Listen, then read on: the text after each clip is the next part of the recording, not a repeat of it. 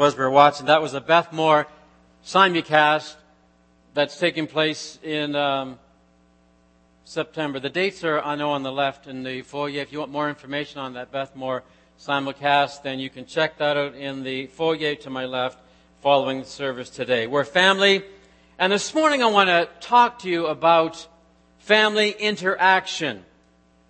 Next Sunday I want to talk about family roles, but this Sunday, family interaction. Lord, this morning we are grateful that we are part of a family. God, we know that family means something to you. It means something to us. And I pray, God, these next Sundays as we make this our focus, that this would be a change of life for us. That we'd be so conscious of what is involved in being part of a family.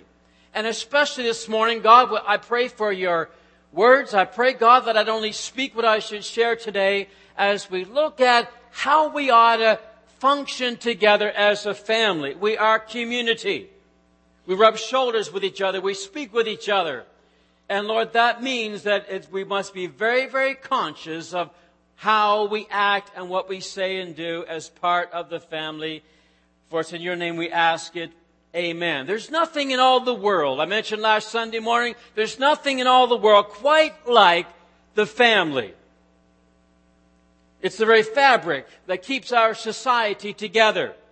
It's foundational to our existence. So as I mentioned last Sunday, I want to mention again this morning that to destroy the family is to destroy ourselves. If we destroy the family, everything comes crashing in. If we ever needed family preservation, we need it today.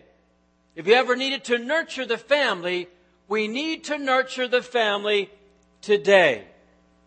If we ever needed to guard and stand watch over our families, we need to do that today. And if we ever needed to inject health into the family, we need to do that today. Family unity, we need it. Family health, it's needed.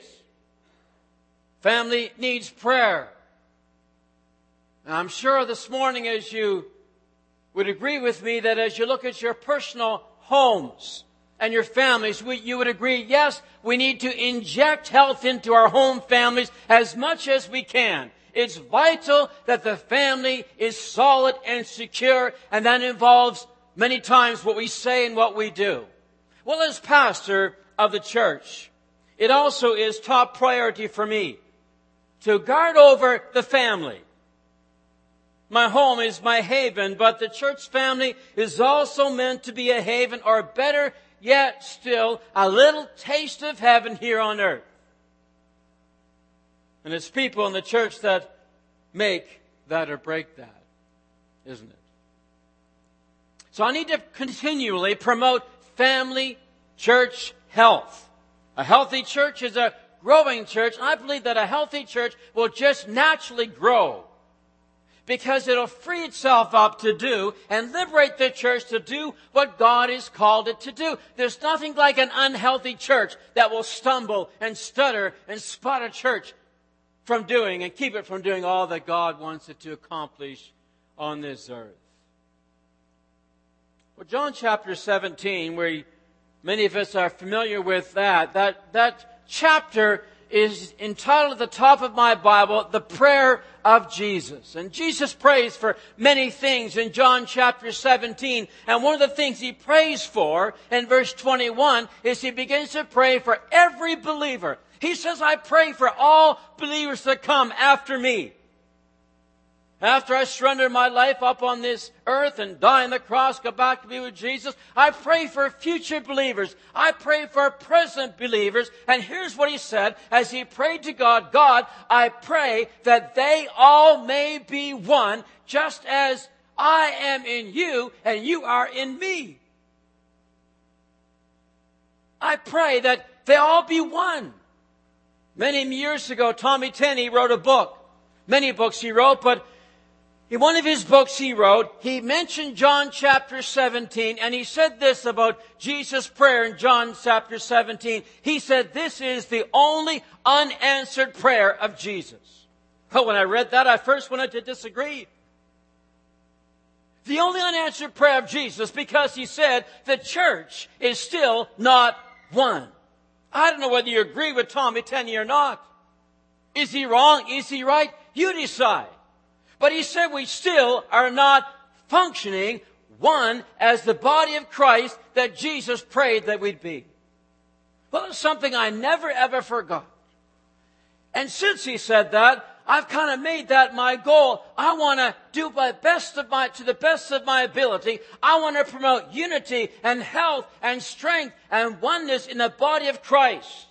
Because I want that prayer of Jesus to be answered through my life and through our church. Let's face it. The word dysfunctional is a common word today. The word dysfunctional. Home families are dysfunctional. Today, television has changed so much recently. And they say that today's television is a reality TV. And we know that. More and more people are tuning in to view the lifestyle of dysfunctional families. Remember, Leave It to Beaver? The Leave It to Beaver families. Father knows best. And what about, I think it was the Cunninghams on Happy Days, where it was like they were functional families. They were units. They were one. Yes, they had their challenges, as every family does, but we would look at those and say those were functional families. And today, it's harder and harder to find a functional family on television. The word dysfunctional often comes. We're losing our models. The models that we can stretch and reach up for. I want to be like that family. I want to be like this family, but we've got too many of them that are dysfunctional, and we're losing the models. I've been a pastor long enough to know that in reality many churches are dysfunctional.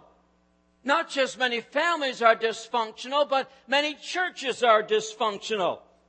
So a pastor left the door open. A staff member left the door open. A board member left the door open.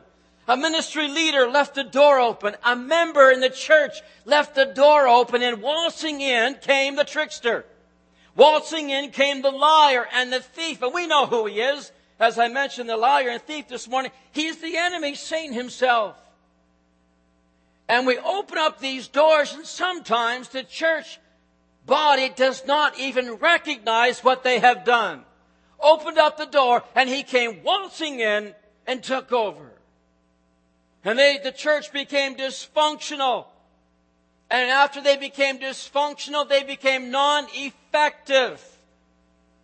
I can tell you a church at this point in time, a church that one time was thriving and growing, but it's been reduced just to a handful of people because they became dysfunctional within themselves. They began to be bitter. They began to do infighting. And because of that, they became dysfunctional. Because of that, nobody wanted to go to the church. I don't want to go there. I got enough problems of my own. And it can happen very easy in any body of Christ. So my prayer this fall and winter is for continued and greater church family unity, greater church family function.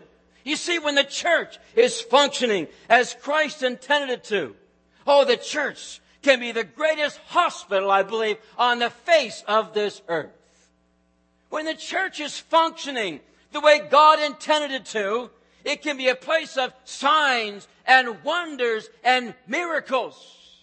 And when the church is functioning as God intended it to, it can be a place filled with the power and presence of the Holy Spirit. Doesn't the Bible say, don't quench the Holy Spirit? We can quench Him by opening up doors and allowing the enemy to come in and disrupt and destroy a fast-moving church going ahead for Jesus. When the church is functioning as Christ intended it to, it can be a place where great exploits can be attempted and achieved. It can be a place of hiding and safety for the bruised and the battered and the beaten. It can be a place where we can be pleased to bring our unbelieving friends. I want to take it in my church. Why do you want to bring them? Because it's healthy. It's functioning. It's operating the way Christ intended it to operate. Oh, when a church is functioning as Christ intended it to, it can be a place where we joyfully declare, oh, this is my church. And I'm happy to declare it to anybody. I don't just go there, but it's my church, my body. I'm involved there in that church. When a church is simply functioning the way Christ intended it to be, it can be a place where we collectively as a body become the answer to Jesus' prayer for unity. In John chapter 17, we can be an answer to Jesus' prayer. We can say, yes, I will be that one body of Christ. I'll do my best. Oh, a church like that, I want you to know, will be a dynamic church. We always talk about churches changing communities. A church will change a community when the community sees the church is one. How many believe that? A few of you, many of you, all of you. That's when a church impacts a city, when they see the family unit is one. How many want your church to be a dynamic and powerhouse church for Jesus just like that? Sure you do. If you believe that and you desire that, say this with me.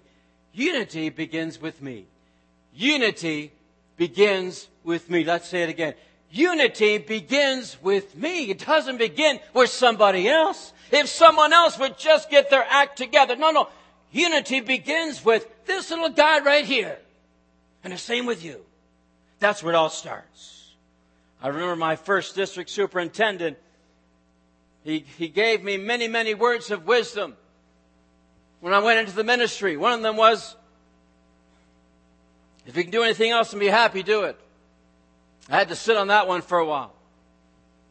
The other word of wisdom he gave to me was this. He said, Gary, when you go in the ministry, you will, at some point in time, there'll be certain information that you will take with you to your grave. Because if to speak it out and to share it would only cause disruption and unity in the church that you're pastoring. I didn't know about it then, but I tucked that in the back of my mind. There's going to be certain information that will never pass through my lips, because to do so would cause certain disruption and in the church body. You see, all of us have just enough information to be dangerous.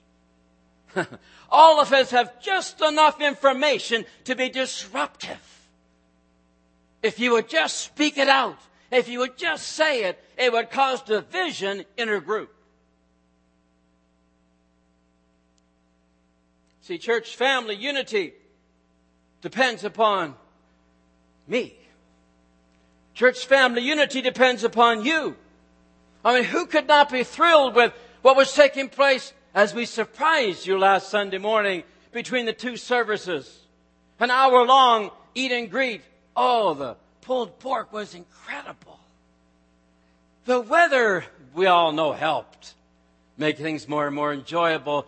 And the seating in the front, the sunshine, and the fun, and the fellowship, and the new people, the interacting together, and people driving by, viewing in. I noticed cars driving by, taking a look. They're checking out the church fellowship. They're looking at the church family. We had an incredible, the atmosphere was electric. I tell you, I went home and I said, thank God for the fellowship. Thank God for the body. Thank God for these times together. And then in the afternoon we came back to our first singing Christmas tree practice, choir practice. And what a sense of excitement there was in the group again. That's what a church functions like when a church is united, when a church is one, when a body knows exactly where it's going. Last Sunday, Doug Lynch, he shared the devotion, our first devotion of the choir practices. And as he was sharing and as I was listening to what he was saying, I found myself thinking these words, God, you have done great and mighty things in that man's life. And there he is right now, standing in front of people, encouraging them. God, I thank you for this man. I thank you for what you've done in his life. The church reaching and doing its full potential. The church, nothing quite like it. And 2 Saturdays ago, the free yard sale. Who ever heard of giving away a nice washer and dryer, only 1 year old? That's what we did one instance. So many other things as well, nice things. Very nice. Giving them a free yard sale, a free car wash. They had hamburgers. I had a double beef hamburger, not just a single. People came, how much? Nothing, it's free. Just take it. There's nothing but excitement that's generated out of that. Nothing like, thank you, God, for what you're doing. I never want to give up. Never want to surrender those marvelous times, those great ministries that we can do because we are one. Because we are united. Because we know where we're going. And because we stand and fight for each other. We love each other. And we don't want to hinder the great things that God can do through us. Don't ever take it for granted. This morning, that's why this sermon on church family interaction at the beginning of this church year, because I want to have an explosive church year. I want to see our church accomplish things we never thought we could ever accomplish. But because we're one, Jesus says, I can dwell among them. I send my Spirit. I will empower them to do great, mighty things. There's some people I know that you've talked to them, I have too, that they do not want to go home to their family because it's dysfunctional. There's some people I've talked to, people like this too. They don't want to go to church again. Why? Because they've been in too many dysfunctional churches. They have had enough of dysfunctional churches. And you can't blame them if they've been to many churches that can't get their act together. You can't blame them if they've been to churches where they're fighting and infighting and bickering and complaining. Who needs that? I don't need that. You don't need that. But what we have got to treasure. So I thought about this last week. Thought about how do we maintain unity? How do we keep the flow? How do we keep on being one as a family? So I got 4 things came to my mind. The first one is this. Recount the grace of a loving God. Recount the grace of a loving God in Ephesians chapter 2. Let me take you to that scripture, Ephesians chapter 2, verse 19. It's one of the scriptures that I mentioned last week. I think I have it up here as well on the PowerPoint. Paul said these words to the Ephesian congregation. He said, Consequently, you are no longer foreigners and aliens, but fellow citizens with God's people and members of God's household. Oh, just get this picture. It's a marvelous picture. Built on the foundation of the apostles and prophets, with Christ Jesus himself as the chief cornerstone, in whom the whole building is joined together and rises to become a holy temple in the Lord. And in him you too are being built together to become a dwelling in which God lives by his Spirit. What a great picture of the church. He says, consequently, you're no longer outside. You're no longer a prisoner. You're no longer a foreigner. Now that word consequently, it means these words. It means therefore. The word consequently means as a result of. The word consequently means in light of. And I think that if I can read into what Paul is saying here to the Ephesians, he's saying it like this. Yes, we are church family. Yes, we belong. Yes, we are loved. Yes, we are appreciated. Yes, we are respected. But what enabled us to be here in this marvelous faith family, consequently, in light of something else. He's saying to them, that church family faith position is based upon what I've spoken to you previously about. If you back up to Ephesians 2 and verse 1, and he talks about the grace of God. And he talks in Ephesians 2 verse 1, he says, For as for you, you were dead in your trespasses and your sins, in which you used to live when you followed the ways of this world and of the ruler of the kingdom of the air, the Spirit who now is at work in those who are disobedient. All of us lived among them at one time, gratifying the cravings, desires of the flesh. We were lost. We were ruined. We were heading for destruction. But I think it's verse 4. Yes, verse 4 says, but God stepped in. Verse 8 says, it's by grace we are saved through faith.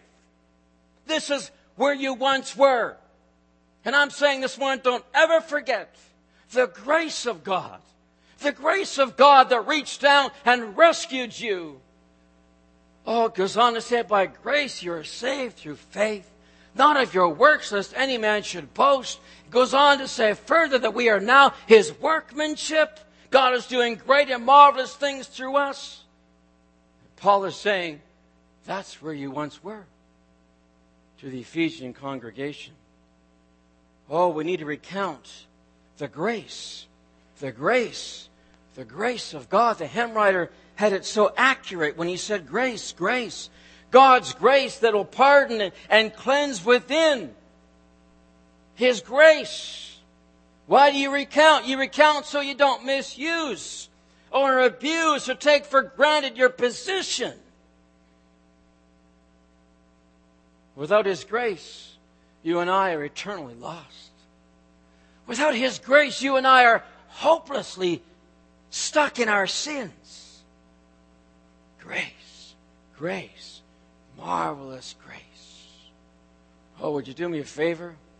Number one, recount the grace of the Lord. It's not always good to look in reverse, but sometimes it is good to look back and say, I once was there, but now I'm here. Oh, I believe that's a good thing to maintaining church family unity. Recounting the grace of a loving God for you. He had mercy on you. He looked past your faults and He loved you for who you were. How to move on, number 2. How to maintain church family unity. Remember, the tongue has destructive potential. Always. The tongue will always have destructive potential. Now I got 2 facts under this one. The first one is this. James says that the tongue is a nasty little piece of flesh. Oh, he said, it's a nasty one. It's the smallest member of your body, but it's guilty of starting wars against nations. It's guilty of causing innocent people's lives to be lost. Oh, that little tongue of ours is guilty of unleashing the power of the devil. Oh, it's guilty of giving the enemy all the room he needs to paralyze any church. That's how powerful that little member is. Oh, James says it's a nasty little piece of flesh. Oh, if he can just possess and use our tongues, he can destroy our ministries. If he can just possess and take control of this little piece of flesh, he can destroy the ministry of a church. He can cause a church to fold in on itself. If we can just get people to surrender their tongues over to the enemy. That's fact number 1. It can corrupt every part of you and set the whole course of your life on fire, and that fire is from the fires of hell. That's what James says in James chapter 3. It's from the fires of hell. Fact number 2. Did you know that you and I, we are unable to tame or control that tongue? Well, that's what James tells us. Chapter 3 and verse 8, you can't control it. See, what comes natural to you and I, to let the natural man take control of us, naturally we want to speak words of death. What comes natural to us is to speak words that tear down, to lash out and gossip and stir up trouble and ridicule and lie and curse someone and criticize. That comes natural to us. That's a natural reaction or process. Found it interesting last week as I looked at this scripture that it's not a sleeping evil. No, James says it's a restless evil. The tongue is a restless evil. Ever had a restless night? Ever had a restlessness feeling? That means you're not content. That means you're stirring. That's what James says the tongue is like when the enemy gets a hold of it. It's not a content to just sit there, tosses and turns and yearns to spit out his poisonous venom. Oof. Ever get stung by a wasp? How many got stung this summer from a wasp? Anybody? A few of you did. I did. I had my experience. This was a week and a half ago. I leave in the office and got in my car, and there's a wasp sitting on my seat right behind me. I didn't see him. And I'm sat against the seat, and right in the most tender area. Oh, he just stuck that, whatever that was, needle in my system. Well, the first thing I thought was, that feels uncomfortable. I jumped. Of course I did. I looked behind. I was going to swat him, but I said, no, he might sting me again. So I ushered him out gently. Got him out. You will sting no more. But I remember thinking, just after that happened, I've always heard about these wasps, and that wasn't that bad. But 5 minutes later, then I began to feel my arm get paralyzed. I couldn't move it. No. I could just feel that as a poisonous venom, I don't know. But I could feel it going into my muscles. And you know something? I suffered with that. Have mercy on me. I suffered with that. And I milked it when I went home to Lana. She put vinegar on. I can't reach it to scratch it. Can you scratch it for me? It was, I suffered for 2 days. Just a little wasp. Just a little poison. Just a little stinger. Wasn't all that bad, was it? Just a little word. Just a little poisonous word. Spoken. That's all. But oh, the pain that can follow from a word that is spoken that is not right. We sometimes don't even know we're doing it. Just a little wasp. Just a little word. Converting the heart is very, very easy compared to the tongue. And the tongue that's another story. You see, when I look at this, I begin to think about Paul the Apostle, and he talked about life in the flesh in Romans chapter 7. And he talked about the flesh being weak, and the great Apostle Paul said, I want you to know, readers, I want you to know that I struggle with sin too. In Romans chapter 27, verse 25, he says, so who is it that's going to rescue me from this body, from this natural desire, this flesh of mine? He said, he knew he couldn't do it. And though he says it's going to be Jesus Christ, my Lord. He's the one I know that can rescue me from this body of death, he says. Then he goes on, if you continue to go into chapter 8, he begins to talk about living life in the Spirit. See, life in the Spirit has got to be a day-by-day process of dying to self so that we can be led by the Spirit day by day. Every day you've got to get up and say, I die to flesh. Every day you've got to get up and say, I choose to live life by the Spirit today, because if I let the flesh dominate me, I may say words I shouldn't say. I may hurt someone. I might just say a poisonous word. And I'll tell you, when you do that, it takes you to living life in the supernatural. So you cannot control the tongue, but as you die to flesh and live life in the Spirit, read Romans chapter 8 when you go home, he tells you how to do it. Then you will live by supernatural means. Then you will supernaturally begin to bless each other. It wouldn't be within yourself to naturally do that, but because you want to live life in the Spirit, now you begin to exhort. Now you begin to build up. Now you begin to see the big picture of the church and the mission and the desire and the goals and the vision, and you want to be part of that. And so because of that, you only speak words that will exhort and build up and comfort and lead people on and motivate them. He say, it's not me, do it for 21 days, they say, then it'll become a habit. You're not being a hypocrite to say things you don't feel. You start saying it, soon you'll feel it. Good spot to say amen. Amen, Gary. What goes around comes around. It's a law of God. Give, and it shall be given. That's Jesus' law. You give out blessings, you're going to get them back. Okay, I got to move on. Number 3, how to maintain unity.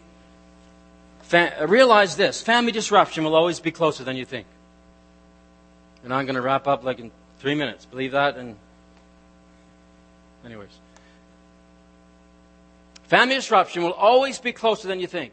You would think that a healthy growing church could build up an immune system. Just like when you go to the bank, deposit. You build up a big bank account so you never do without. You'll always have something there. And you would think that a healthy church, would just keep on building an immune system. That's not so. I read an article one time with the famous last words of a pastor. It had many different statements in there. One of the statements were this: I think that I've earned the right to say this. Last words of a pastor. Not quite so, pastor. I often tell our staff when we get together every Tuesday afternoon, I often tell them this. I say, I want you to realize that we're only this far away ever from a major church faith family problem that could hinder and alter effective ministry. We're always just this far away. Not leaps and bounds, always just this far. Trouble and disunity, disruption is always just one word or one situation away, and you need to realize that. Lastly, fourthly, how to maintain family unity that we have today. Recite the unity question often. Does what I'm about to say or do build family unity, or does it destroy family unity? Think before you speak.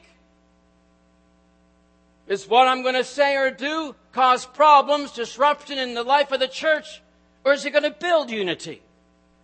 Very simple process, just think before you speak. Stand with me as the worship team come. The words of that song, We Are Family, I have all my sisters and me. We are family. And it says, everybody get up and dance. That talks about a celebration. Celebration. The church ought to be a place where celebration happens. Don't you agree? Where we sense the power of the Holy Spirit and God doing great things. And if we want there to be a celebration atmosphere in the church throughout this year, let us be very, very conscious that unity begins with me. Unity begins with me. Treasure those relationships that you now have. Be cautious with your words as you interact. Only say what will be pleasing to the Lord, honoring to Him. Be careful. Be careful. For a little children's chorus, be careful, little tongue, what you say. For the Father up above is looking down in love. Oh, be careful, little tongue, what you say. I think that's part of that verse. If not, I just made it up. Oh, be careful, little feet, where you go. The Father up above is looking down in love. Oh, be careful, little feet, where you go. And we need to go back and just be just like a child. Teachable, learnable. So God, I first of all close this service by giving you thanks, giving you praise for what you have built, what you've put together. We read about it this morning, built together, stone by stone, brick by brick. Thank you, God. I praise you. Thank you for the family. I thank you for the potential of the family this morning. What we can do when we are one. What we can do when we'll guard the body. Oh, Lord, we can do great things, can't we? So, God, we rely upon you. We rely upon you. If you need prayer this morning as Pastor Gary leads in a concluding song, I just want you to feel free to step out. Every Sunday, we want to give you an opportunity for family ministry to take place. Just step out, come to the front, and we'll agree with you and pray with you for whatever needs you might have.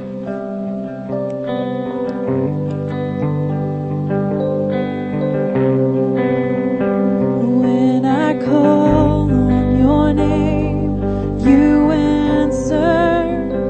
When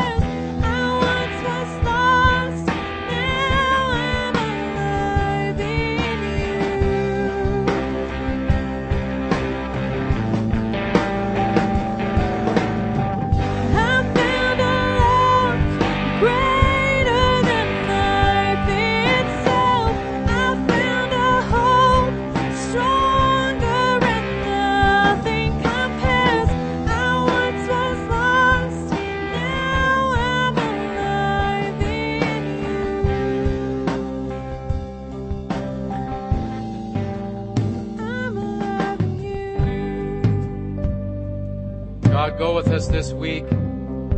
Help us, Lord, to be desirous to live life in the Spirit, as Paul the Apostle encouraged us to. And we will see remarkable things happen through us. Thank you, Lord, for the Spirit that is with us to help us and to guide us. We give you praise. Amen. Amen. Have a great week. God bless you.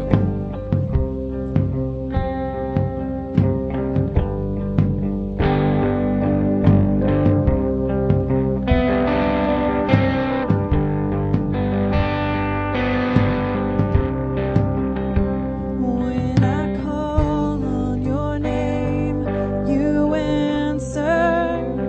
When I fall, you are there by my side. You delight